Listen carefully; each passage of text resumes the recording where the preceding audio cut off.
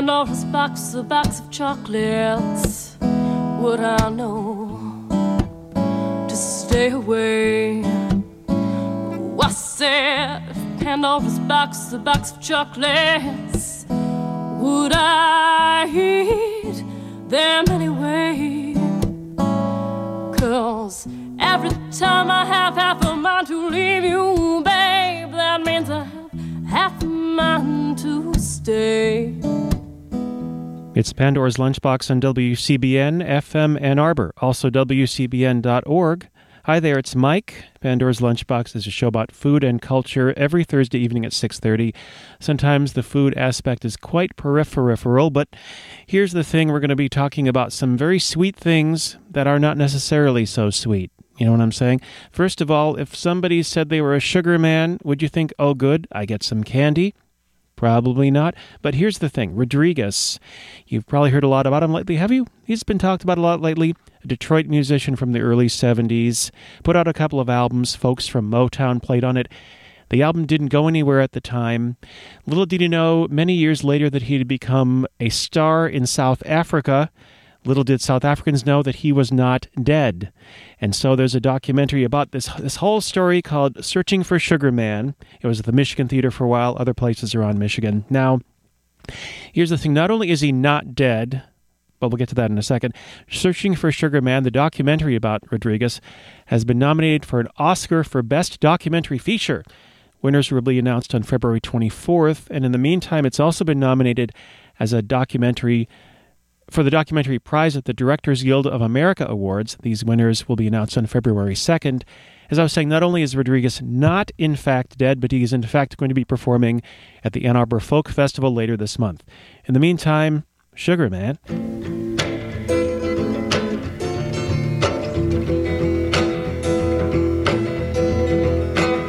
Sugar man, won't you hurry? 'Cause I'm tired of these scenes.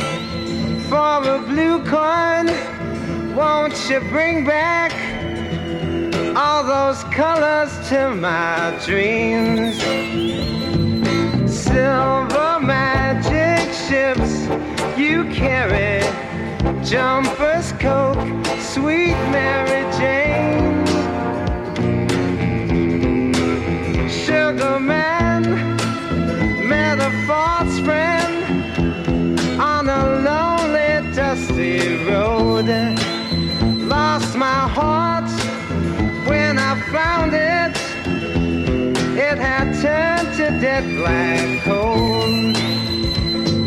Silver magic ships you carry, jumpers, Coke, sweet Mary Jane. Sugar man, you're the answer that makes my questions disappear. Sugar man, 'cause I'm weary of those double games I hear. Sugar man, sugar man, sugar man, sugar man, sugar man, sugar man, sugar man.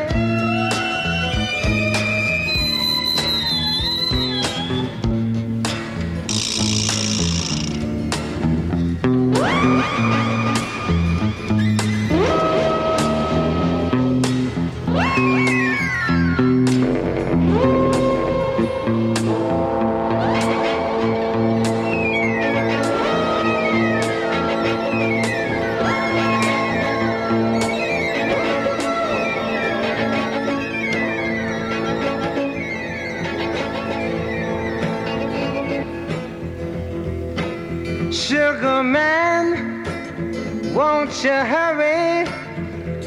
'Cause I'm tired of these scenes.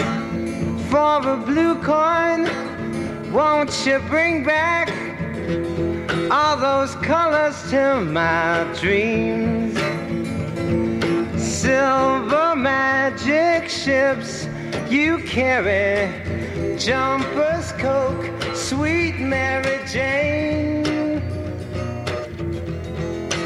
Sugar man met a false friend on a lonely, dusty road. Lost my heart when I found it. It had turned to dead black coal.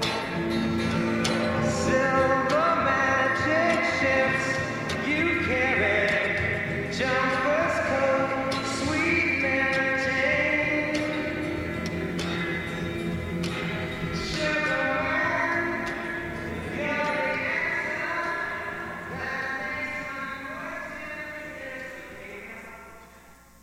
And off he goes. So all accounts suggest that Rodriguez, who does the song Sugar Man, is a really nice guy. I don't know about the Sugar Man himself, though. I don't know if I would come too close to that guy, but sometimes sugar is not so sweet, eh? Well, speaking of which, molasses. Now, molasses sounds good. It's delicious. You can make molasses, cookies, and this and that and the other thing, but you can also make disasters out of them. And you figured I was going to say that, right? See, here's the thing.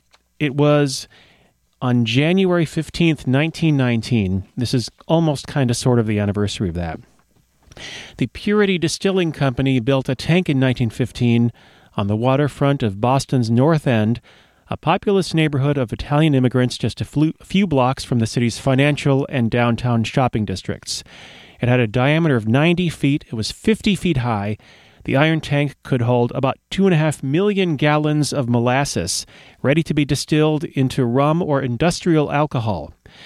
No one is sure what caused the disaster. Shortly after noon on January 15, 1919, workers and neighbors had complained about the tank leaking for years, so the owner painted it brown to hide the leaks.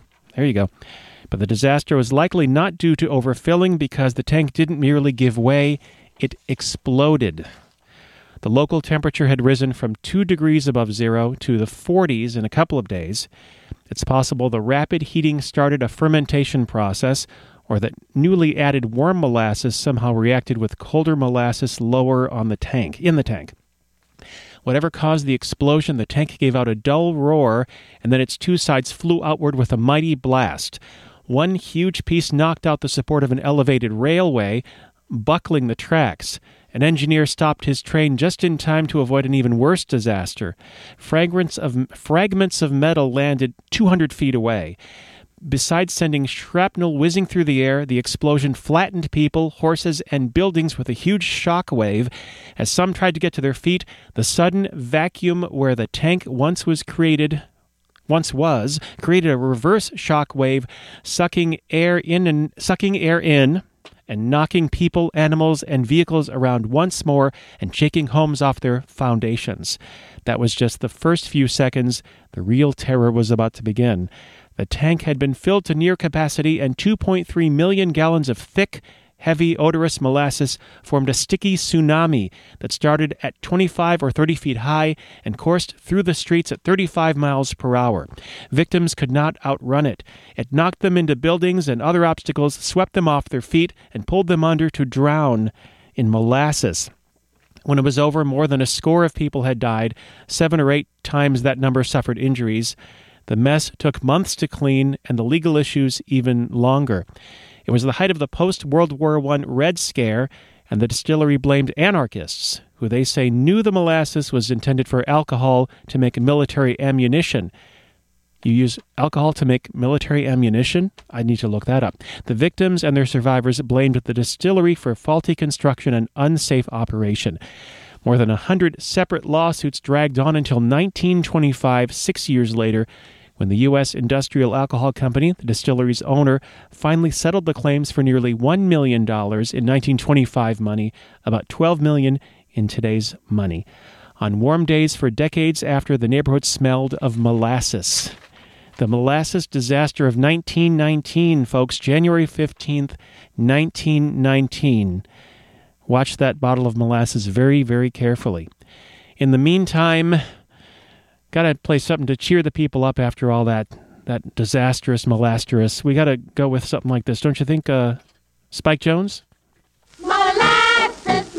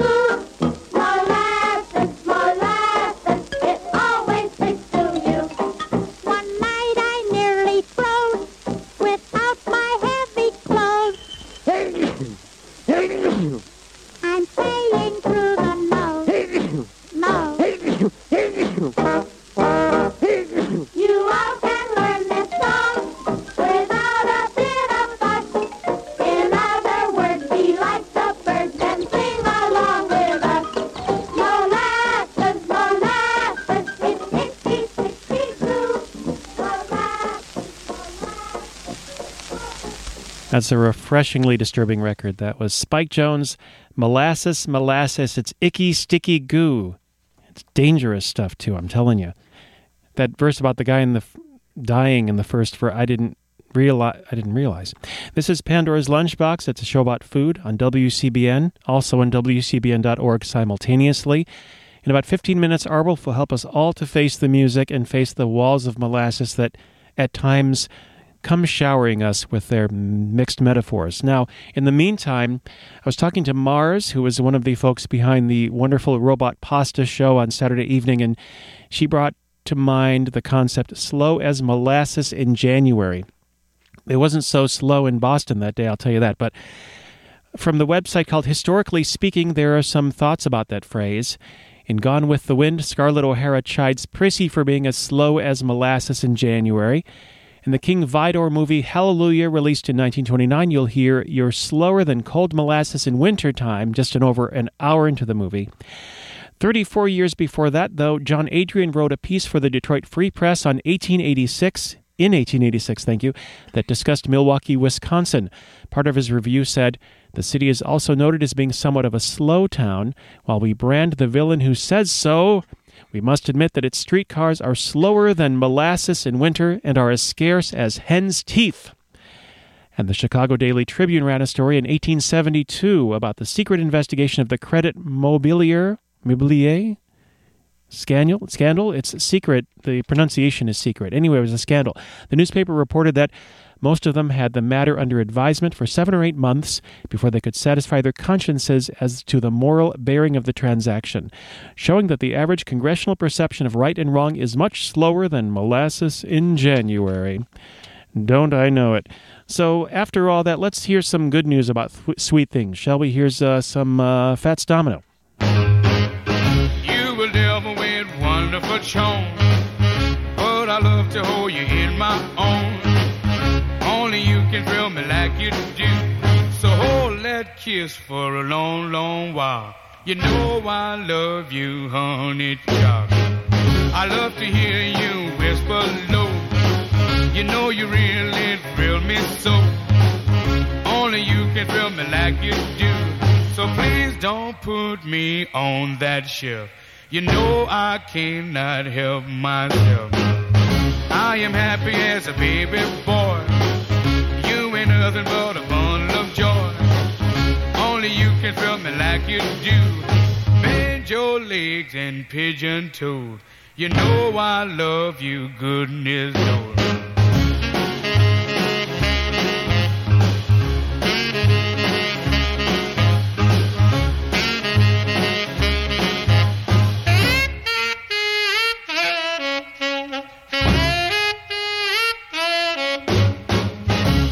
Devil with wonderful charm, but I love to hold you in my arms. No one can thrill me like you do. So hold that kiss for a long, long while. You know I love you, honey child. I am happy as a baby boy. You ain't nothing but a bundle of joy. Only you can thrill me like you do. Bend your legs and pigeon toes. You know I love you, goodness knows. Oh, thanks, Fats Domino. That's a happy tune. Yeah. Honey Child. Honey's sweet, right? Sweeter than exploding molasses. There is a molasses river in Michigan, by the way. It's just under 17 miles long. It's in Gladwin County. It's a tributary of the Tittabawassee River, part of the Saginaw River watershed. It may flood sometimes, but hopefully it won't blow up anytime soon. In the meantime, some exciting news from Ann Arbor, Michigan, which is where we are. This is a story by Lizzie Alfs in AnnArbor.com. The giant fiberglass egg, the Humpty Dumpty, is back in Ann Arbor on the top of the Cavern Club. Perhaps you remember the 6-foot-tall Humpty Dumpty, painted maize and blue for patriotic reasons. It was stolen in 1998. The owner, Mick Easton, offered a $300 reward. 3 months later, a pickup truck pulled up outside the club, dropped Humpty on the sidewalk, and drove away. I don't remember that being how the last verse went, but he was safe without a scratch. It was removed from the roof again 5 years ago and placed in storage while there was an upper deck being built. So back we are to see Humpty Dumpty back in Ann Arbor at last. And how about the origins of Humpty Dumpty, you must be wondering. Me too. There are various theories about it, says Wikipedia. One was advanced by Catherine Thomas in 1930 and adopted by Robert Ripley, naturally. It posits that Humpty Dumpty is King Richard III of England, depicted in Tudor histories, and particularly in Shakespeare's play, as humpbacked and who was defeated despite his armies at Bosworth Field in 1485. However, the term humpback was not recorded until the 18th century, and no direct evidence linking the rhyme with the historical figure has been advanced. So, forget that. But from 1996, the website of the Colchester Tourist Board attributed the origin of the rhyme to a canon used from the Church of St. Mary at the Wall by the Royalist defenders in the Siege of 1648. The Siege of 1648. In 1648, Colchester was a walled town with a castle and several churches, and was protected by a city wall. The story given was that a large cannon, which the website claimed was colloquially called Humpty Dumpty, was strategically placed on the wall. A shot from a parliamentary cannon succeeded in damaging the wall beneath Humpty Dumpty, which caused the cannon to tumble to the ground. The Royalists, or Cavaliers, known as All the King's Men, attempted to raise the cannon onto another part of the wall. But Humpty Dumpty was so heavy that all the king's horses and all the king's men couldn't put Humpty together again. In his 2008 book, Pop Goes the Weasel, The Secret Meanings of Nursery Rhymes, author Albert Jack claimed there were 2 other verses supporting this claim. Elsewhere, he claimed to have found them in an old, dusty library in an even older book, but did not state what the book was or where it was found. It has been pointed out that the 2 additional verses are not in the style of the 17th century or the existing rhyme, and that they do not fit with the earliest printed version of the rhyme, which do not mention horses and men. So forget about that too.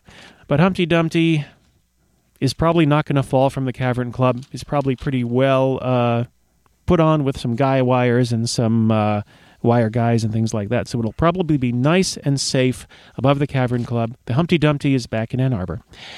Meanwhile, that reminds me of the story I have to tell at least once a year. A few years ago, there was an Elias Big Boy on Washtenaw in Ypsilanti Township. You remember that one with the huge big boy on a giant tower of sorts with a giant hamburger spinning slowly around with a frozen grin, that grin frozen in place forever, sheer happiness without interruption, until one day the hamburger broke loose from Big Boy's hand and fell off and rolled down Washtenaw Avenue.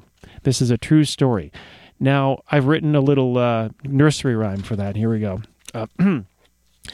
Big Boy's burger had a big bun. Big Boy's burger, it got undone. Oh, this is good.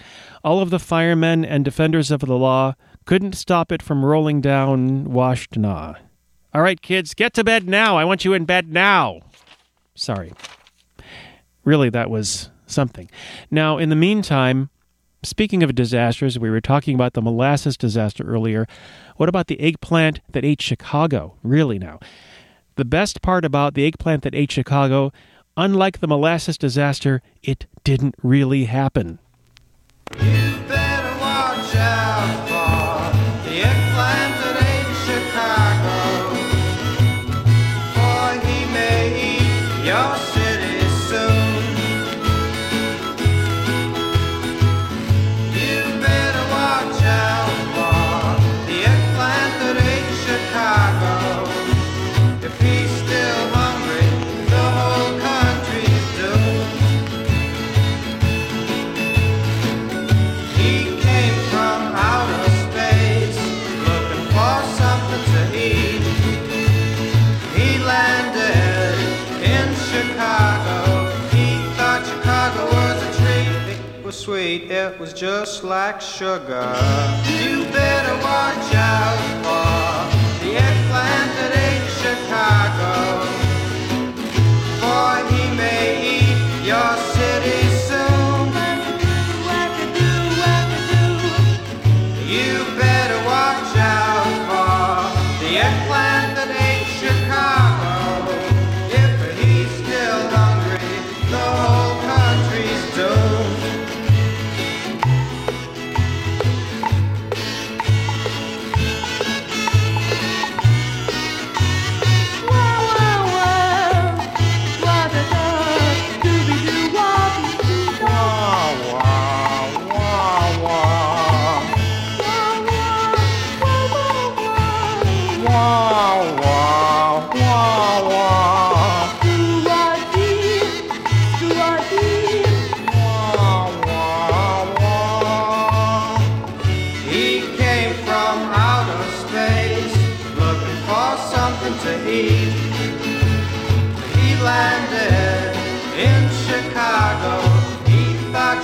Chicago was a treat. It was sweet, it was just like sugar. You better watch out for the eggplant that ate Chicago.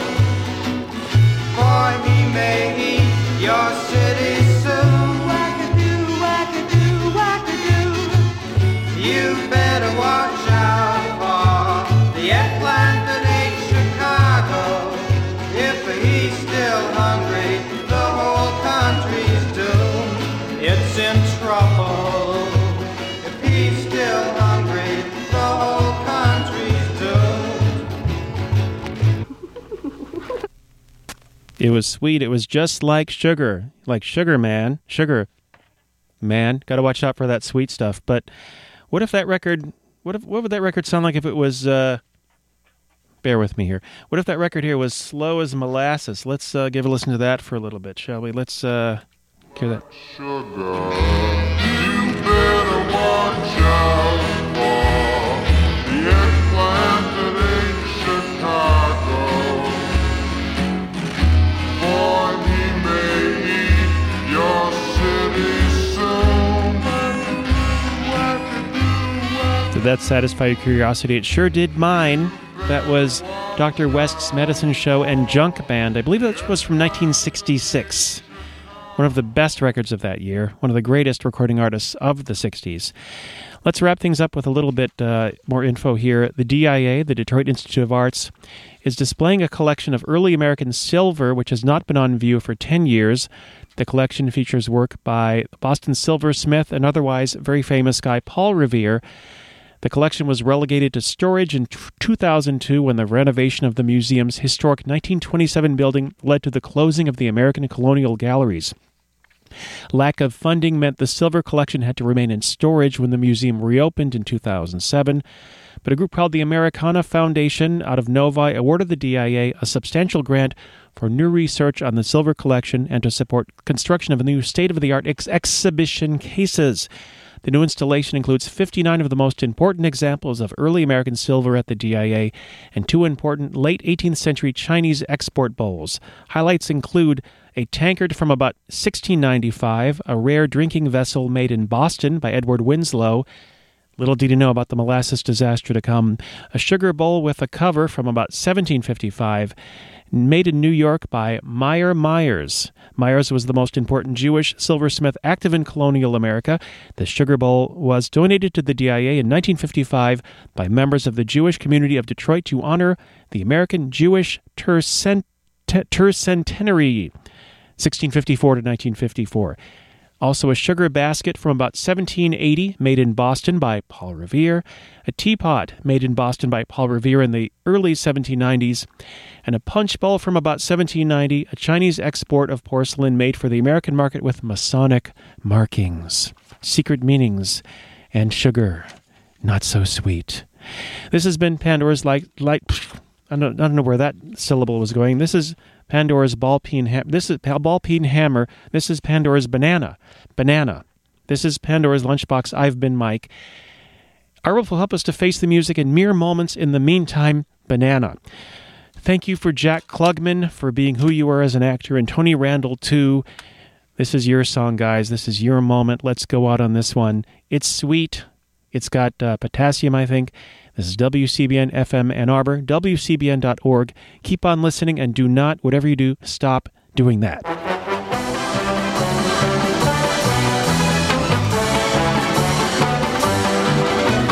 Got a job out on a farm, just a garden and a barn, picking fruits and vegetables all day, say. But when all my work is through, then I'm craving more for you. Listen, dear, to what I've got to say. When I'm picking the beets, dear, that's when my heart beats for you. When I'm picking blueberries, that's when I feel blue for you.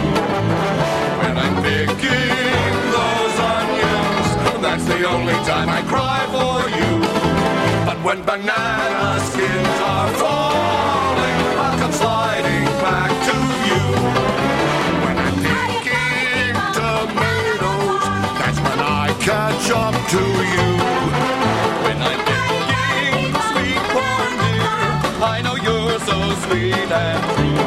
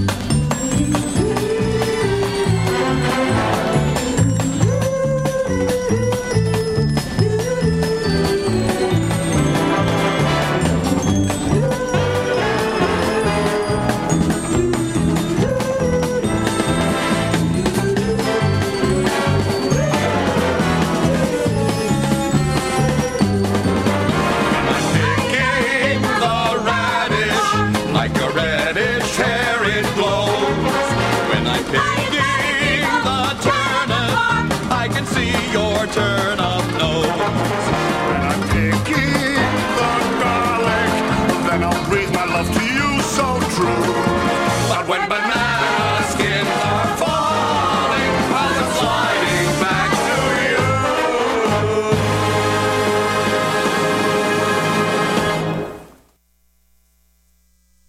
It's 7 o'clock, and Mike was right. This is WCBN FM Ann Arbor. Time for Face the Music. Let's start with something from Kid Ory. That's Edward Kid Ory and his Creole Jazz Band.